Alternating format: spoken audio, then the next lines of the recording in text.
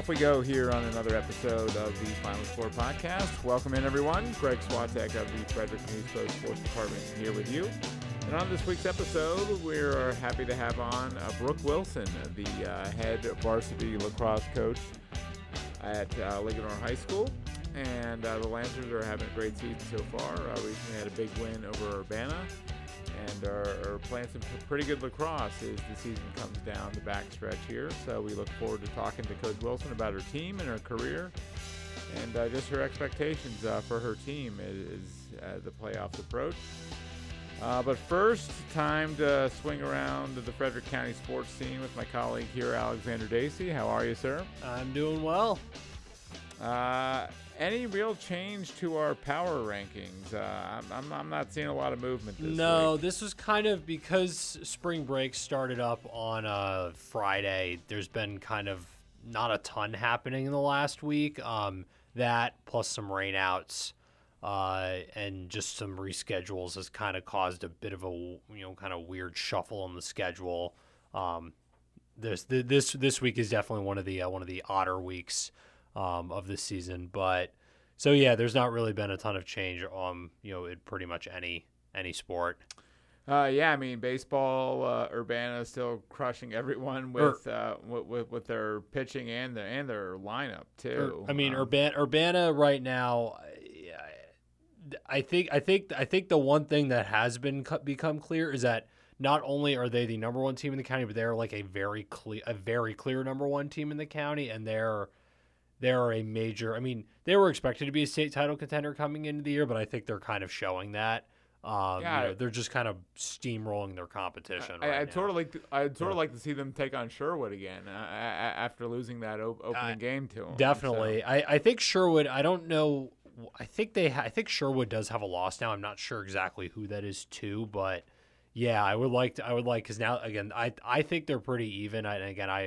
That was really just one bad inning did Urbana in. So I'd like to see that game again, and it's very because they're in the same region. It's very likely that will end up being the regional matchup. Yeah. So Urbana, Catoctin, Brunswick, and TJ. I guess Linganore will be under consideration for next week's power rankings after their big win over Catoctin this week, and I'll talk to you about that in a second. The big Ben Moore versus Joey McManus pitching matchup.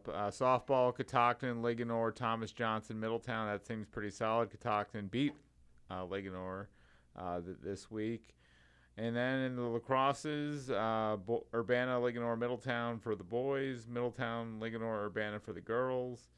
Tennis, Urbana, and Middletown are the cream of the crop. So yeah, not a lot of movement in our power rankings this week. We'll revisit it every week, of course, and move teams up and down as warranted. But, pitching remains the story of this baseball season.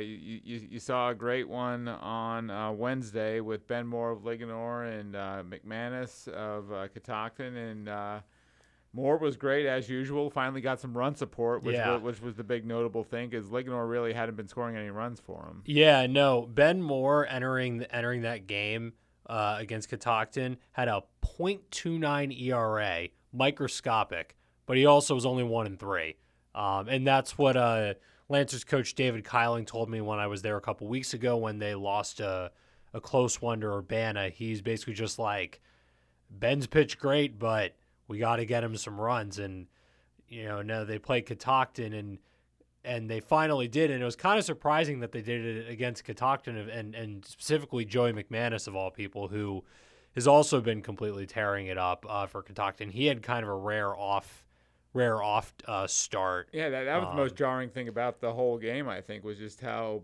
poorly McManus pitched, because he's been lights out all season. Yeah, and that surprised me. I mean, it was kind of evident from the second batter. He was really struggling to command his curveball. Hit a couple guys, threw a couple wild pitches, had some walks.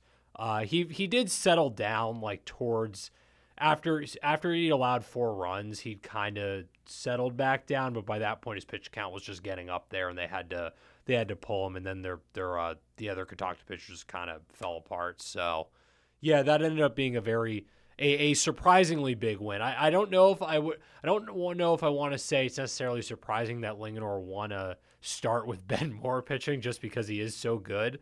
But I think it's more just the way they won, kind of what was more surprising. But no, Yeah. Linganore's definitely when they can score, which admittedly has not been frequent this season because just about half their runs have come in 2 games, this one and then one of the early games against Walkersville. But if they can score, they're in good shape. Yeah, and you're set to see another great pitching matchup on Thursday of this week is Urbana. You'll see Urbana again as Brendan Yagish goes up against Ryan DeSanto of Tuscarora. That should be really interesting. The game was supposed to happen, I guess, on Tuesday of this week, and it got rained out and pushed to Thursday. But that should be another great one. Yeah, and I'm very intrigued by, especially with Tuscarora, because obviously Urbana's cream of the crop. Their closest Frederick County game this year was a 4-3 loss to Tuscarora a few weeks ago. And Tuscarora has a 4-3 win. Oh, sorry, 4-3 win. It was a 4-3 Tuscarora loss to Urbana, 4-3 Urbana win. But Tuscarora, they have statistically the best pitching staff in the county. They've allowed the fewest as a team. They've allowed the fewest runs in the county. It's remarkable considering everyone's too deep. Exactly, and I mean, they're too deep with Ryan and then his twin brother Drew DeSanto at the top. But then they, when I covered one of their games against Frederick last week, and Coach O'Brien said he can basically trust 8 guys at this point. And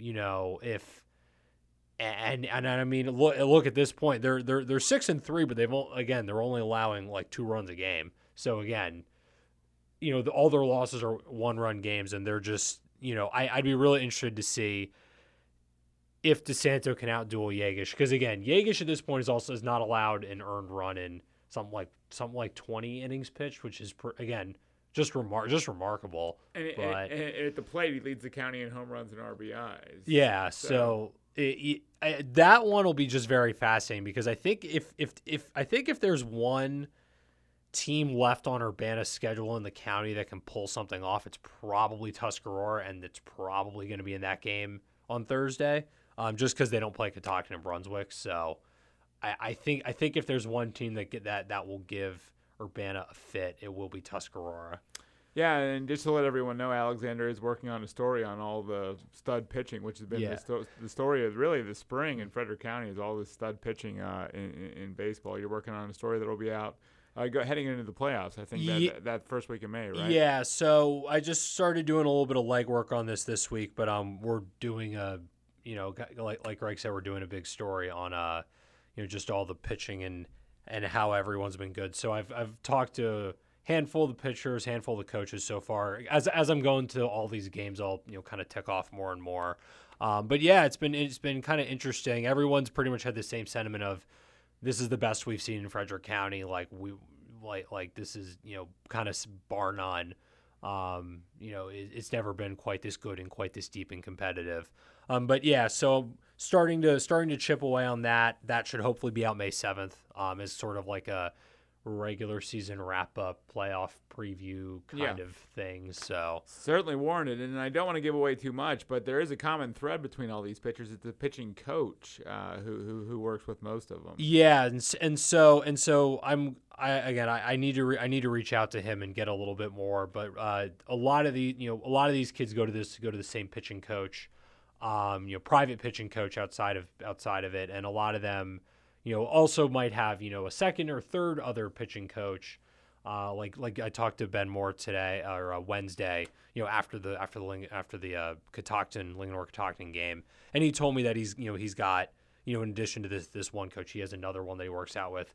One of his teammates is like a warehouse that is at his place that he sort of modified into like a place where he can throw year round, basically. So they've all kind of got their little little things that they do pretty much the entirety of the season, which in some ways is not that surprising, because again, like when I played, I had a private pitching coach, I had a private hitting coach, so it's like even for players who are not, going on to the next level, a lot of these kids do have private, do private workouts. But I mean, especially if you're all, like high level D1 athletes like these guys are, these guys are going to be, it almost seems like it's a no brainer. Just out of curiosity, do these guys get super juiced to face each other? I mean, is Ben Moore pumped to face a Joey McManus or a Brendan Yagish just because, hey, man, if you're not on the top of your game, if you give up one run, that could be the difference in the game. Yeah, so when I talked to Moore, he kept it kind of cool, and he was mostly just like he's not really kind of thinking about that. He's kind of mostly just thinking about like, himself and pitching, but.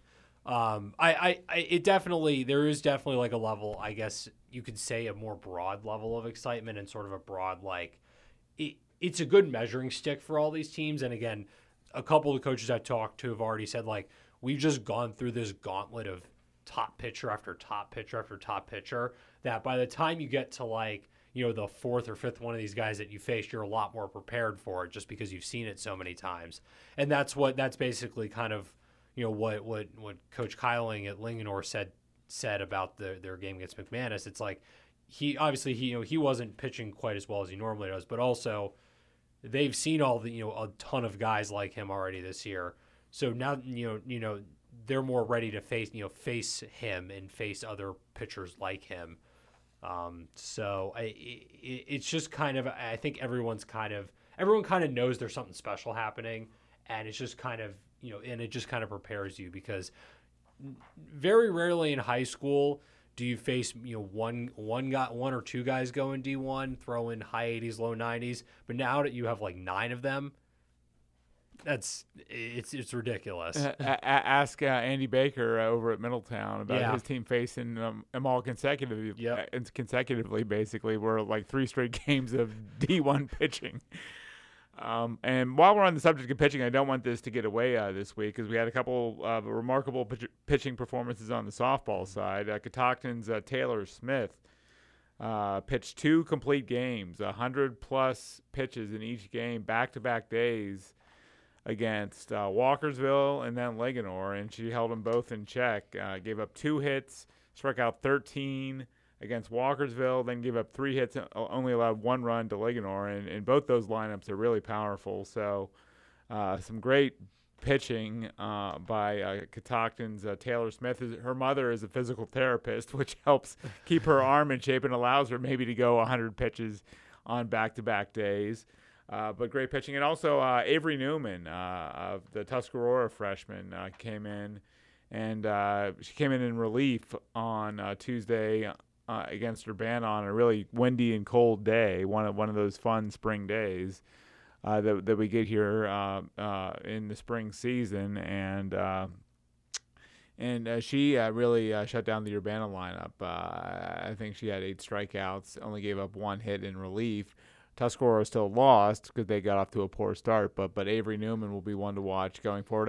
Alexander, I think you've seen her play. I don't know if you've seen her pitch, but you've seen her play this season. So not all the great pitching is being done on the baseball diamond. There's a couple great freshman softball pitchers, too, to keep your eye on. Taylor Smith of Catoctin, Avery Newman of Tuscarora. Thank you, sir. Appreciate you coming in. And when we come back, we will talk to Brooke Wilson, the coach of the Linganore girls varsity lacrosse team. Stay with us here on The Final Score.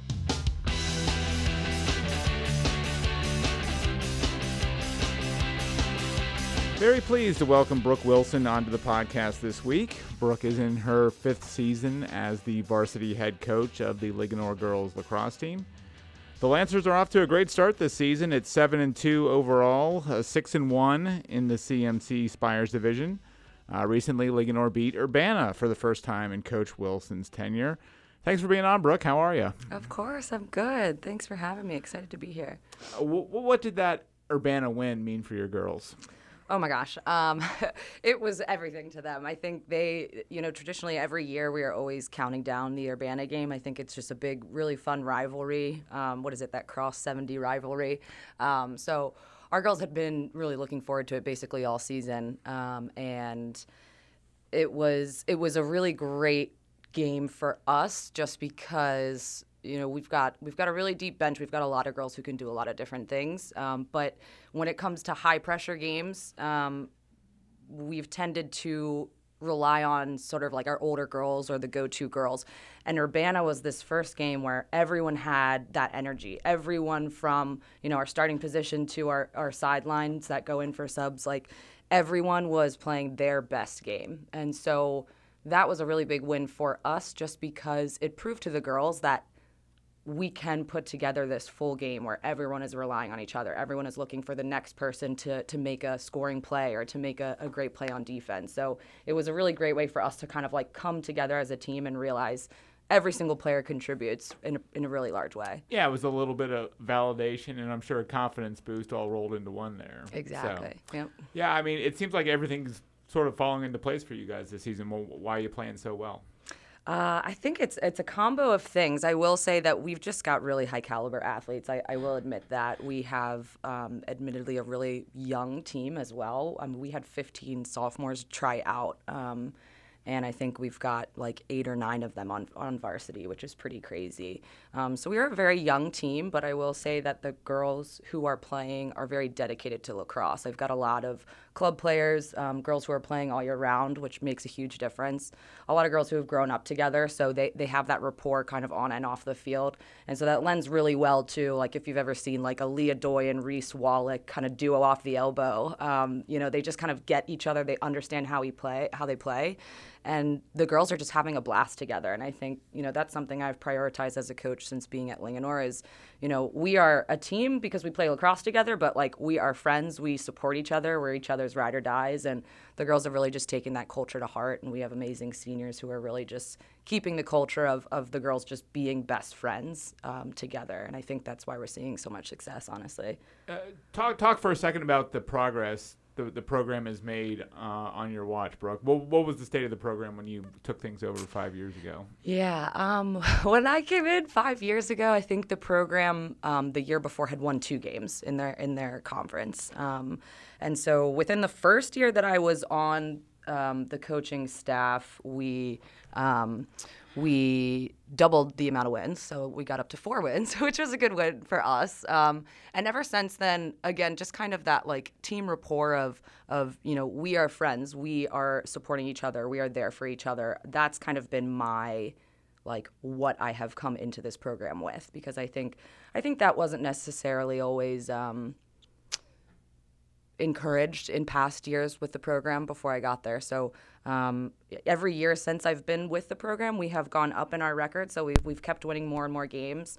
COVID years are a little tough to count, right? But basically we've just had girls who have kind of bought into that culture right away, and they've kept it going. And so like those freshmen who were my second year girls now up in their senior spots are really just keeping that alive. And, the girls they like to be together. They like to spend time together. They like to compete. So, yeah. Well, what did the program need when you took over? What was on the priority checklist when you got in there and rolled up your sleeves and said, let's get to work? This sounds surprising, but just like allowing the girls a space to talk, that is something that is really, really big for me. I think coaches can give a lot of input as far as expertise in the game and, where to place your hands or where to make this dodge, effective. But I think a huge part of team rapport is just them being able to have conversations with each other and come to understandings with each other on the field. And my number one priority was, after the end of a drill or at the end of a practice, not necessarily me as the coach saying, hey, this is what we need to work on, but instead opening that conversation up. Hey, guys, what did we like about this practice? What didn't we like? What can we walk away from that we need to improve upon tomorrow? And just really letting that conversation flow. And so it seems like maybe a little bit of an untraditional way of coaching, but it's really, we found success with it with this program. Along those lines, given you have such a young team, like what sort of expectations do you outline for your players when they come into your program? For our girls, especially with a young team, like what I've said this year is, you have to have the emotional capacity to turn on, to focus and be on lacrosse when you need to be, but still being able to balance that having fun aspect of being on the team as well. So this year it's really just kind of been like, when we are on for practice, like we are going 2 hours and we are, every intention that we have, like we are being very intentional with those 2 hours, right? Like if we're going to be here for 2 hours, there's no reason to not go 100%, right? There's no reason to not be each other's biggest competitors within this practice time. That's the only way we're going to get better. So being a young team, I've definitely had to focus them a little bit as far as like them wanting to chat and have a good time together. But really for this year, just I've tried to like get it into their heads, like we need to turn on when we need to turn on, but we can still have that fun when it's appropriate. Yeah, and you guys do save a space for some fun. This team does have some personality, it seems. Tess Engel, she does a Batman mask that your players really enjoy and love, and they say it's a good luck charm. Tell us about Tess and her Batman mask. Yeah, so the first time the Batman mask showed up was for the Oakdale game that we played. And so, again, the girls just love to hang out, so they like all got Jimmy Cone together like outside of practice time. And apparently Tess just started, she has this secret Batman voice that she does. And so she started doing it at this Jimmy Cone event that the girls were at. And next thing I know, it showed up to our Oakdale game. And at first I was like, oh, goodness, all right, like, do I have to rein these girls in? Are they needed to be focused here? And they just like exploded out. Like the Oakdale game was one of the first games where I feel like we played at a really high caliber, like we were playing to our full potential, and we were kind of, everyone on the team was contributing. And so the Batman mask has stayed since the Oakdale game, and it's just been a really big motivator and kind of just a way to kind of glue everyone on the field together. Yeah, I mean, Oakdale, as you know, has been a benchmark program in Frederick County for a long time, so that's another nice milestone sort of win for you guys and shows you how far you're coming, right? Yeah, most definitely. That was our first kind of like big Stoke game after we won. And I think it's kind of helped us sort of keep that momentum moving forward afterwards. Your leading scorer is Reese Wallach. Is that right? So believe it or not, we're tied for our leading scorers. Oh, we have Reese and Leah Doy, right? Yep, 2 sophomores. Yep. Tell us about Reese and Leah. So Lise and Rhea are both, like I said, they've kind of grown up together, so they know each other pretty well, and it lends to them actually having a really great dynamic. Reese is they're both sophomores, so they're both young, but Reese, like when you see this girl play, you just see like a fire under her butt. Like she loves the game of lacrosse, she loves to compete, she just loves to be out there, and I think that passion is really starting to develop as she gets a little bit of age under her, as far as, her knowing if someone needs to get to goal or someone needs to make a play, whether that's an assist, whether that's a draw and dump, whether that's a drive to cage, like she's really kind of starting to come into her own in that way and being able to make big plays for us.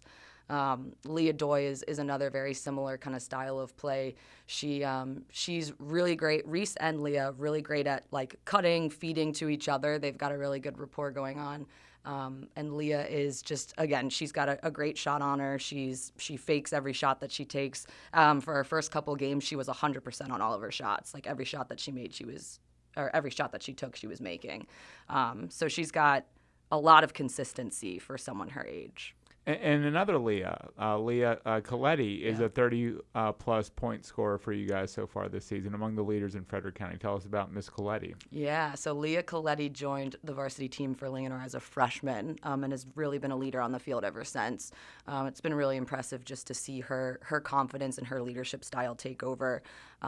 She is another one where, she loves lacrosse, and if she knows that we need to get the ball in the back of the net, like she's going to be one of those people that helps us make that happen.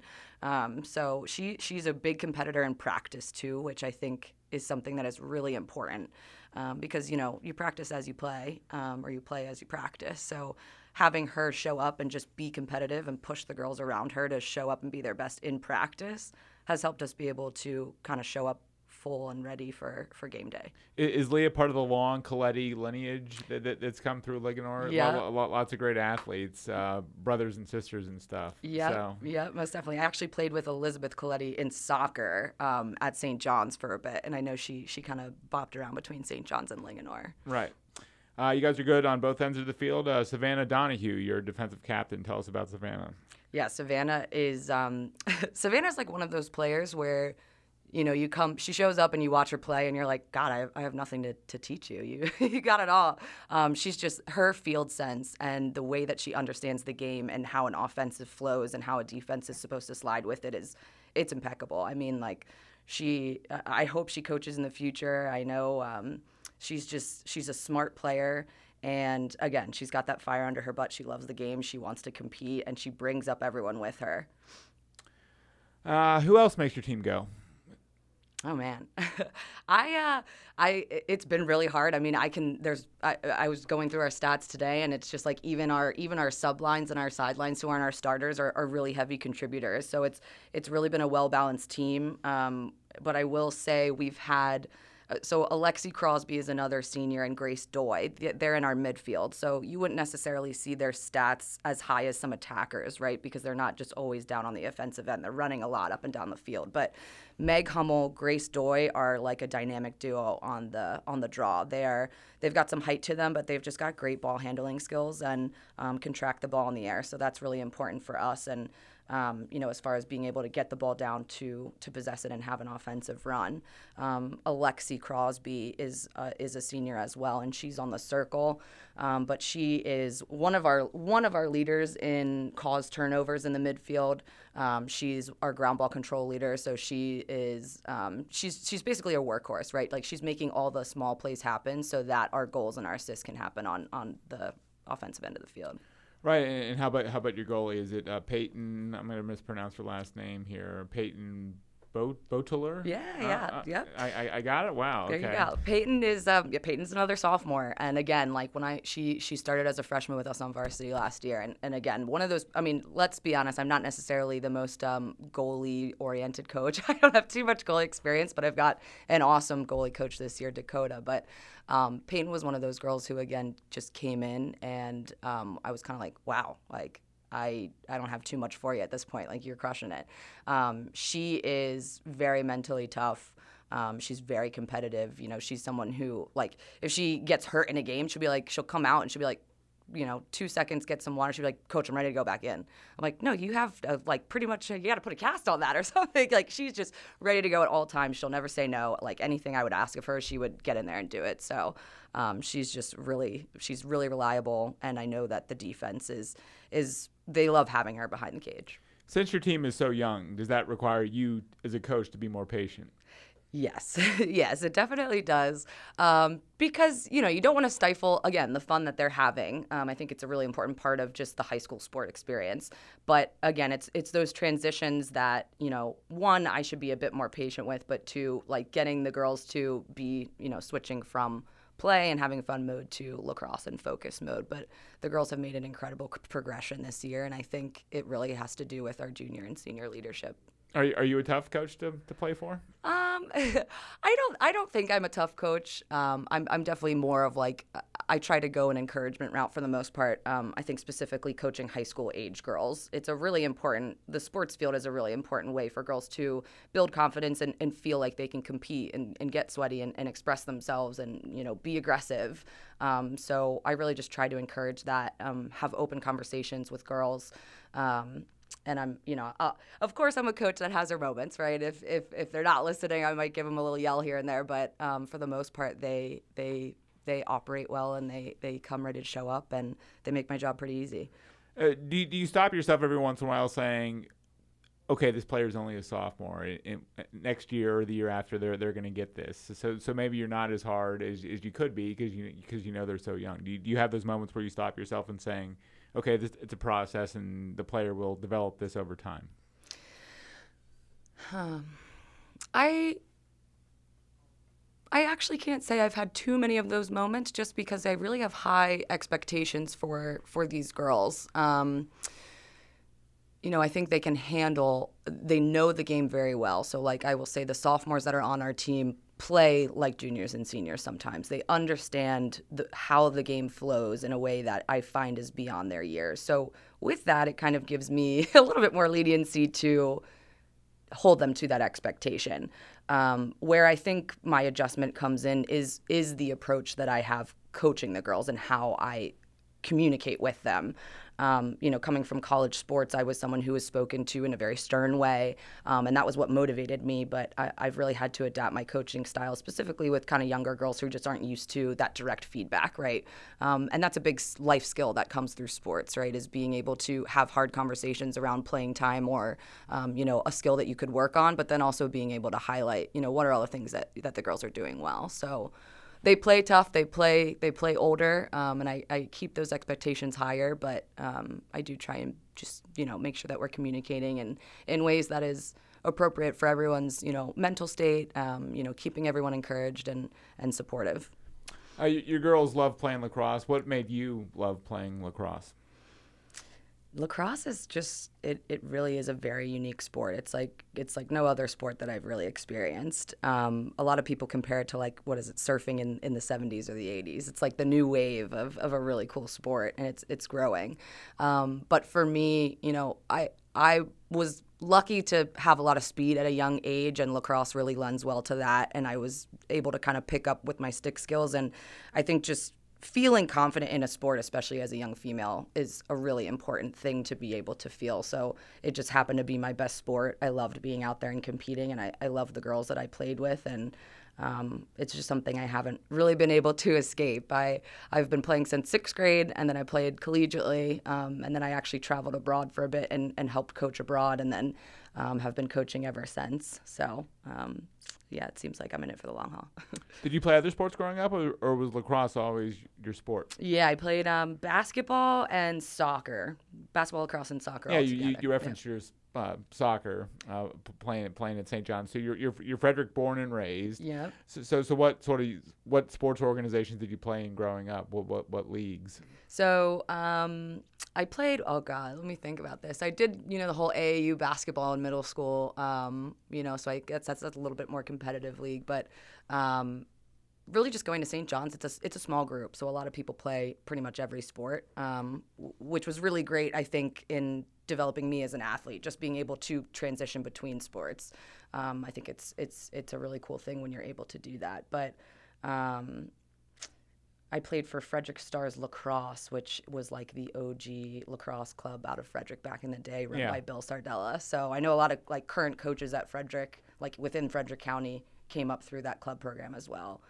But that was a big part of kind of fueling my knowledge of the game and just love for it, was playing with a really awesome club and getting those really cool experiences.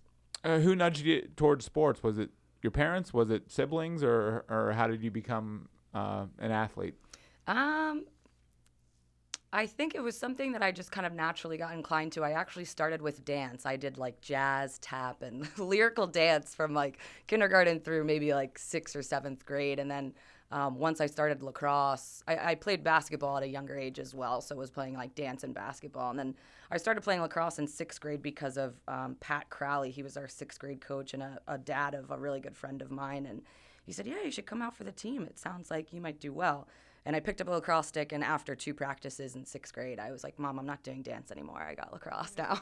You gave up dancing. Yes. Yeah. Wow. Okay. Yeah, probably for the best. Yeah. You were a midi, right? Yes. You were. Mm-hmm. So that combines offense and defense. Yeah. So what did you enjoy more, scoring goals, or did you enjoy stopping the other team more? I have to say, I think defense is the most hype position. If you make a big stop on defense or you have a great double team, there is no better feeling. And I think it's because it's really oriented in teamwork. And so to be a successful, 1v1 defender, you've also got to have your slides coming. You've also got to have the whole team behind you talking about if you've got to hold the girl, if you've got to force her a certain way, if your slide's coming or not. So I think I really enjoyed defense just because it was successful defense is a successful group all working together in one unit, which is really, really cool.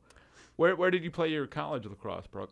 I played at University of Richmond in Virginia. Okay. Yeah. So down the road. What was that experience like? It was incredible. It was really awesome. It was a small school, which I really enjoyed, but it had a really competitive lacrosse program. We didn't make it to so we were in the Atlantic 10 conference, and traditionally Richmond had made it to the championship for that conference every year. We didn't make it my first year because we had a coaching transition, but every year after that, we pretty much made it to the conference. So it was just an incredible experience to play with high-level athletes. You know, you come in as a freshman and you just look at these seniors as like gods pretty much, and to be able to learn under them and just have a coach who was really insightful. She very much pushed me in a lot of ways to become, one, just a disciplined player, but two, you know, an emotionally stable player, you know, to not be able to get caught up in emotions in a game and being able to keep your head down and keep focused on what matters.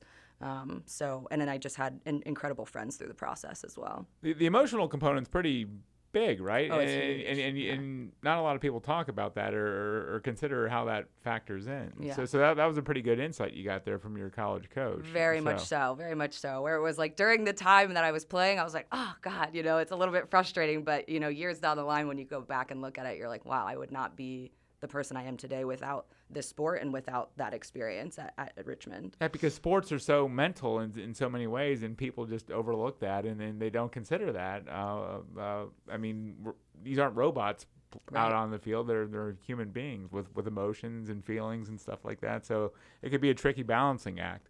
When did you know you wanted to be a coach? Even at the college level, like I would come back in the summers and mainly I was like, oh gosh, I need a job, I need some money. But, you know, I would immediately go back to club and I was like, what is the most fun I can have in a summer job? And it was always coaching. One, because again, you have that camaraderie, but it was doing something that I really love to do. Did you work like summer camps and stuff like that? I coached as a club coach. So I went back to Frederick Stars lacrosse and the younger teams that were, you know, competing in club, I would come back and be like an assistant for the summer. Which was really, really enjoyable. Could you make some decent spending money over a summer coaching? For a college kid, yeah, it wasn't bad. It was like a couple grand, and it like lasted me through the year pretty much. So it was like my parents were always like, you got to make your money, and that's all you got to spend throughout college. So that was it. I kind of like, you know, kept my head down in the summer, and then that was what I had for the school year. You referenced an overseas experience you had. Tell us about that. Where'd you go? Yeah, so I used to work for a nonprofit called Lacrosse the Nations. I can't take credit for that pun, but it's a really amazing organization. Their founding site was based out of Managua, Nicaragua, which is in Central America. So after graduating, I studied public health in school. I wasn't sure what I wanted to do after school.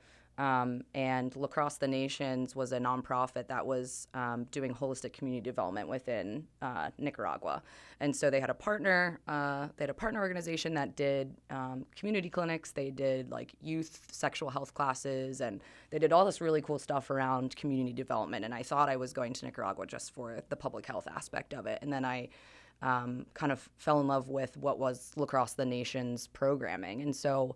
Lacrosse the Nations operated out of 2 schools in Managua, Nicaragua. They're still there now. They've actually expanded to Panama and to Colombia as well. But I basically helped. I was an assistant coach at first, essentially for the program. So, you know, we kind of reference sport-based youth development. That's exactly what these programs were. They were, you know, a way to spread the game of lacrosse to a new community, but also use that as a tool for life skill development and positive mentorship. So I originally started just kind of helping out, like assisting in the programs with behavior management, and then would help with, you know, explaining lacrosse drills and this and that.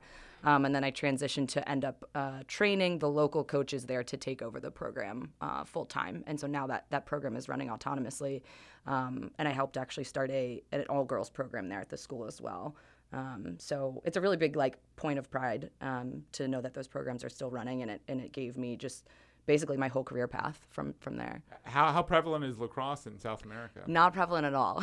But that's the magic behind it, is that, you know, you have a bunch of kids who play soccer and play baseball, and then the kids who aren't as good at those sports kind of get edged out of that really important learning environment. And so lacrosse is a brand new sport in those communities that we were operating in, and so it kind of put everyone on an even playing field. Whether you were really awesome at baseball or you were terrible at baseball, like lacrosse was a whole new environment, and so it lended to having really awesome learning moments. Could you tell the kids there were embracing the sport? Oh my gosh, yeah. Yeah, like, and because they're like the only ones in the country that play the sport, they have so much pride behind it. I mean, it's probably one of the most magical lacrosse experiences I've ever been lucky enough to be a part of, because the kids are, in the United States, sometimes you can get lost in the, you're going to training and you're doing your strength training and you really want to get a scholarship and you're kind of putting your head down, and their lacrosse was simply played for the joy of the sport, and it's the best way to play lacrosse. How eye-opening was the day-to-day culture in Nicaragua? It definitely gives you a lot of perspective for sure. Anything from not having hot showers to, walking a couple miles because, you missed the bus and it's 90 degrees outside and you're dripping sweat, just down to the resources that people have. And it just makes you so grateful for, where it made me grateful for where I come from, but also gave me a lot of perspective as far as what should be prioritized. The people that I was able and lucky enough to spend time with in Nicaragua maybe didn't have as much as what we might be used to coming out of Frederick, but they were an incredible community. They supported each other. They are incredibly generous and really just gave me a really great perspective on what is important in life and what should be focused on.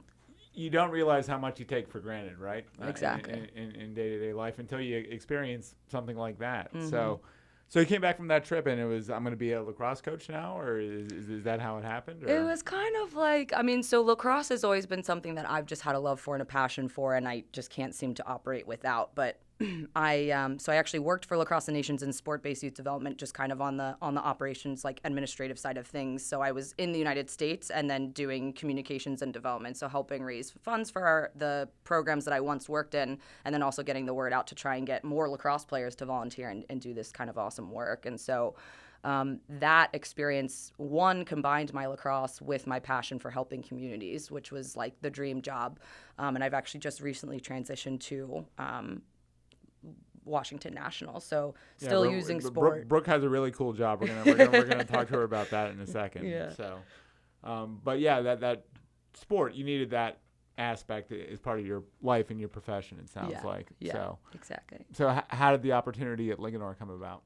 So I actually, someone that she was a St. John's sort of like family mom. It's just like a good family friend. I moved back from Nicaragua, and I didn't have a job. I didn't have anything. I was just like, let me get myself settled here, see what I want to do next. And how long were you in Nicaragua, by the way? I was in Nicaragua for 13 months. Okay, so a year, yeah. Yeah, so a year, came home, and just kind of was getting my, putting out some applications, see what I wanted to do, doing some, private coaching on the side just to make some money.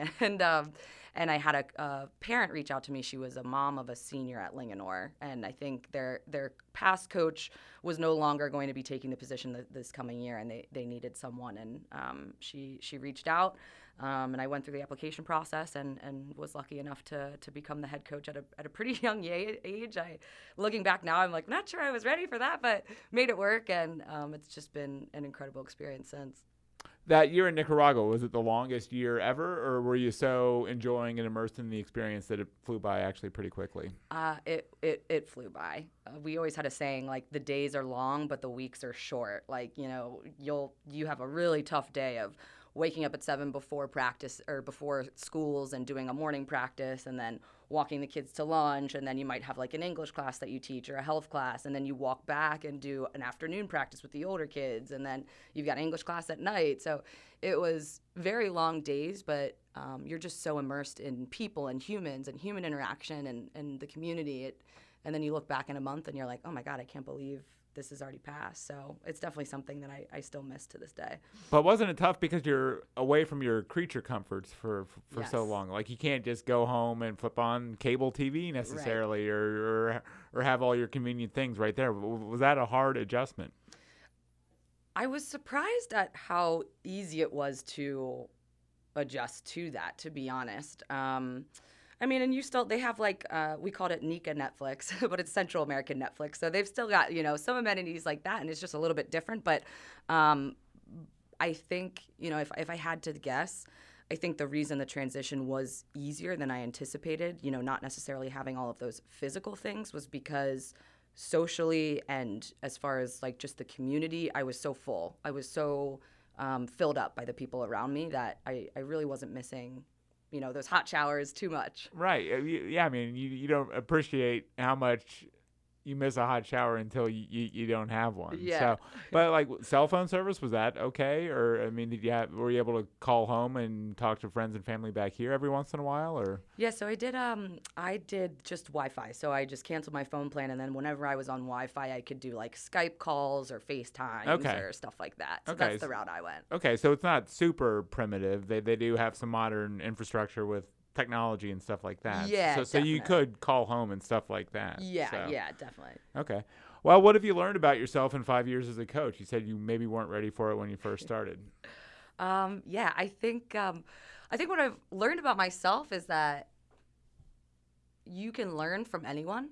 And I think that's been a really awesome thing is, you come in as a young coach, I came in and I thought, I had to be very stern because I was very close in age with the girls and I had to basically have all the answers and I had to tell them what to do. And I've just found the more that I've been able to open up the conversation to be a group discussion, I've learned as much from the girls and their ideas and just playing in different environments than I think that they've learned from me and our coaching staff. So you're always learning, and the game is adapting every single year. There's so many changes that are happening with it, and so I've really been grateful for, again, the community that has formed with Linganore and being able to be a part of that, and just having the girls open up my eyes to say, it is great for people of all ages and all backgrounds to contribute to a shared mission. Yeah, I mean, giving back seems to be very important for you. That seems like a major priority. Just why is it so important, and what do you enjoy the most about it? Oh man, I think a lot of people will agree that it's important. I mean, regardless of what you start with or what you have, like at the end of the day, like life is about human connection, right? And I think that's why I like sports so much, is because you get these crazy moments where everyone is just connected and on the same wavelength and contributing to the same goal, right? So I think just, when you can find a community cause or a philanthropy that gives you that feeling, you don't necessarily have to be a sports person or, a part of a club. Like you can form those really sincere relationships with, just a little bit of kindness and giving. Are you a super competitive person, Brooke? Do you hate to lose? Yes, very much so.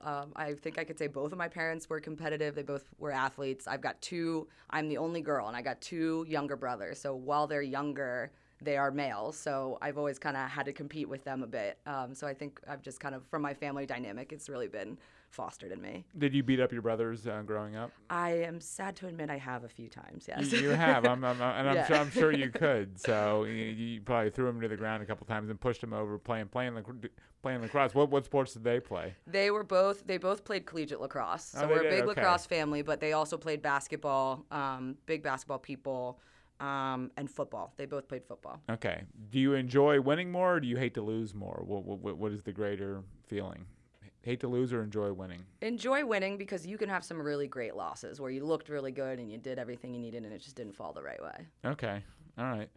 Well, what's the difference between private school lacrosse and public school lacrosse in your mind? Is there a big difference? I think it definitely depends on the region you're coming from. But what I will say is I think private school lacrosse is becoming a bit more competitive than it used to be. So when I played at St. John's, I've got to be completely honest, like we didn't have very many resources. Like we didn't have funds for recruiting athletes. We played in a bit of a lower division.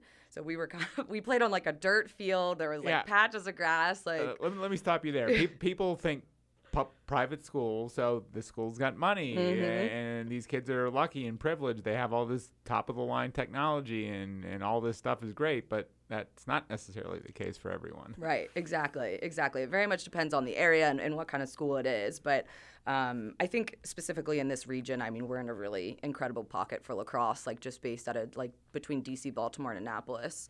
A lot of competitive lacrosse is happening. So I think private schools might be starting to take a lead there just because there are teams in those areas that do have a lot of monetary resources and they're able to recruit and get really good coaches. But at the end of the day, I think, I think it just depends on the work ethic of the girls, but yeah. Yeah. How far is Frederick County coming in girls lacrosse?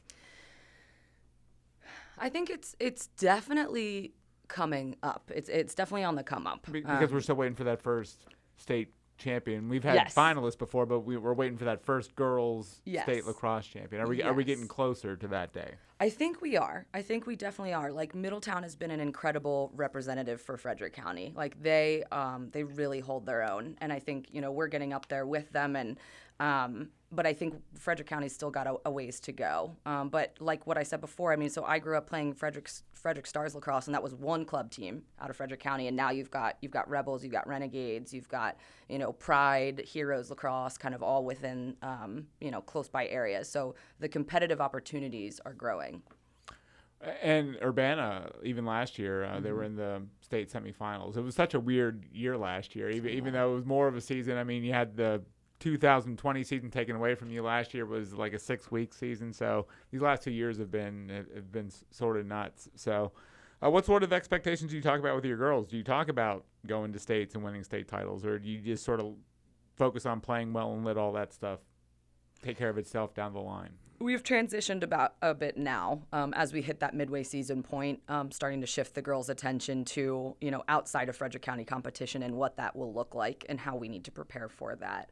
I think we've definitely got a good shot to make it to a high level of playoffs. But what I focus on with the girls is being the competition that each other needs in practice, so if that makes sense. Like, so showing up and being competitive with one another.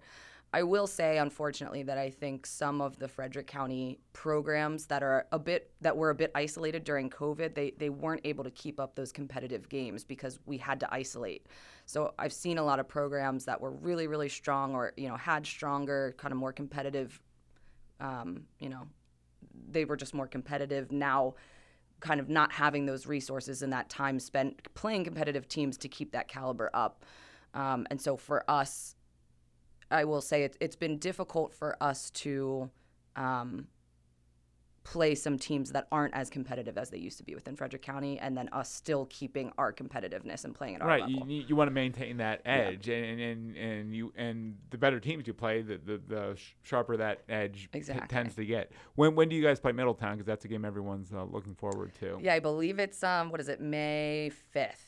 May 5th, so we got a couple weeks to go. We got another week or so to go. Okay, wow. So do you like playing them going right into the playoffs? Because that'll be a great test for you guys and sort of a barometer for where you guys are at the moment. Yeah, I think it's a great lead up. Just us, and it's funny because I'm pretty good buddies with the Middletown coach Tyler, and he asked me to join this. He said, "Hey, do you want to join this Fight for Five tournament?" And it was with Holy Cross and Mount Hebron. Mount Hebron being a traditionally very, very strong program.